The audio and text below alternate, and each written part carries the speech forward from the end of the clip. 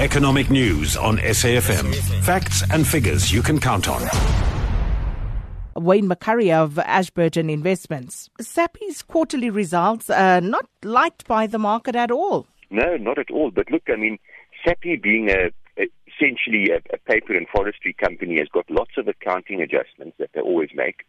So their quarterly results sometimes can be a little bit choppy. But earnings were down about 30-odd%. And it's mainly because, surprising enough, of the Trump tax changes. They actually incurred an expense because the tax rate fell. Seems quite strange, but yeah, look, we'll have to wait for the next set of results. SAPI certainly has transformed itself over the last decade, and normally the market actually, the last couple of results the market has liked, but this one a bit disappointing. And then, Wayne, there was also a sales update from SPAR. Now, this, of course, a tale of three countries, but a good result overall all the same. Yes. Their South African results were actually quite good. I mean, their like-for-like store sales were up about 7%.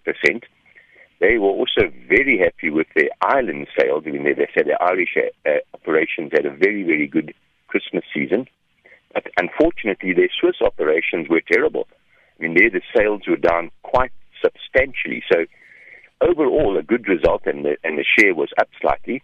But the Switzerland side, that's not the first time it showed quite a poor result. And you know, at some stage, you're obviously going to have to do something about that business because that was not good at all. But as I said, overall, it was actually quite a good result.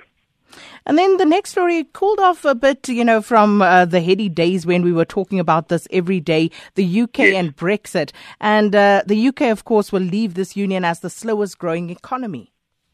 And I think that's almost directly as a result of Brexit. I mean, a lot of business expenditure, a lot of private expenditure was held back because of the uncertainty around Brexit. And of course, that still exists. So the European Union is actually growing stronger than the UK.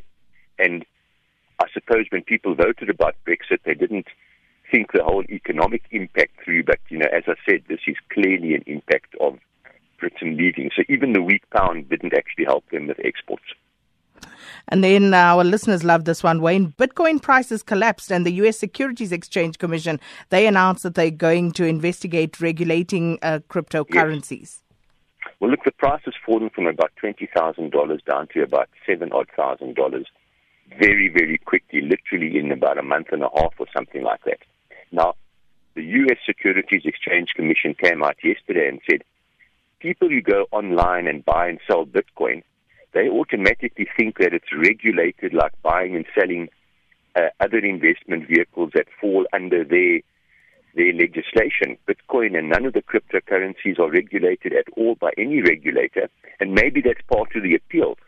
But the SEC says investors think that it's regulated like any other financial institution, and it's not. So they are now going to investigate regulating Bitcoin because they think that investors actually are almost fooled into thinking that the same rules apply to Bitcoin as apply to other investment vehicles, and obviously it doesn't. So, that certainly doesn't help Bitcoin. And this is a global trend. It's going to happen worldwide, this regulation of the cryptocurrencies.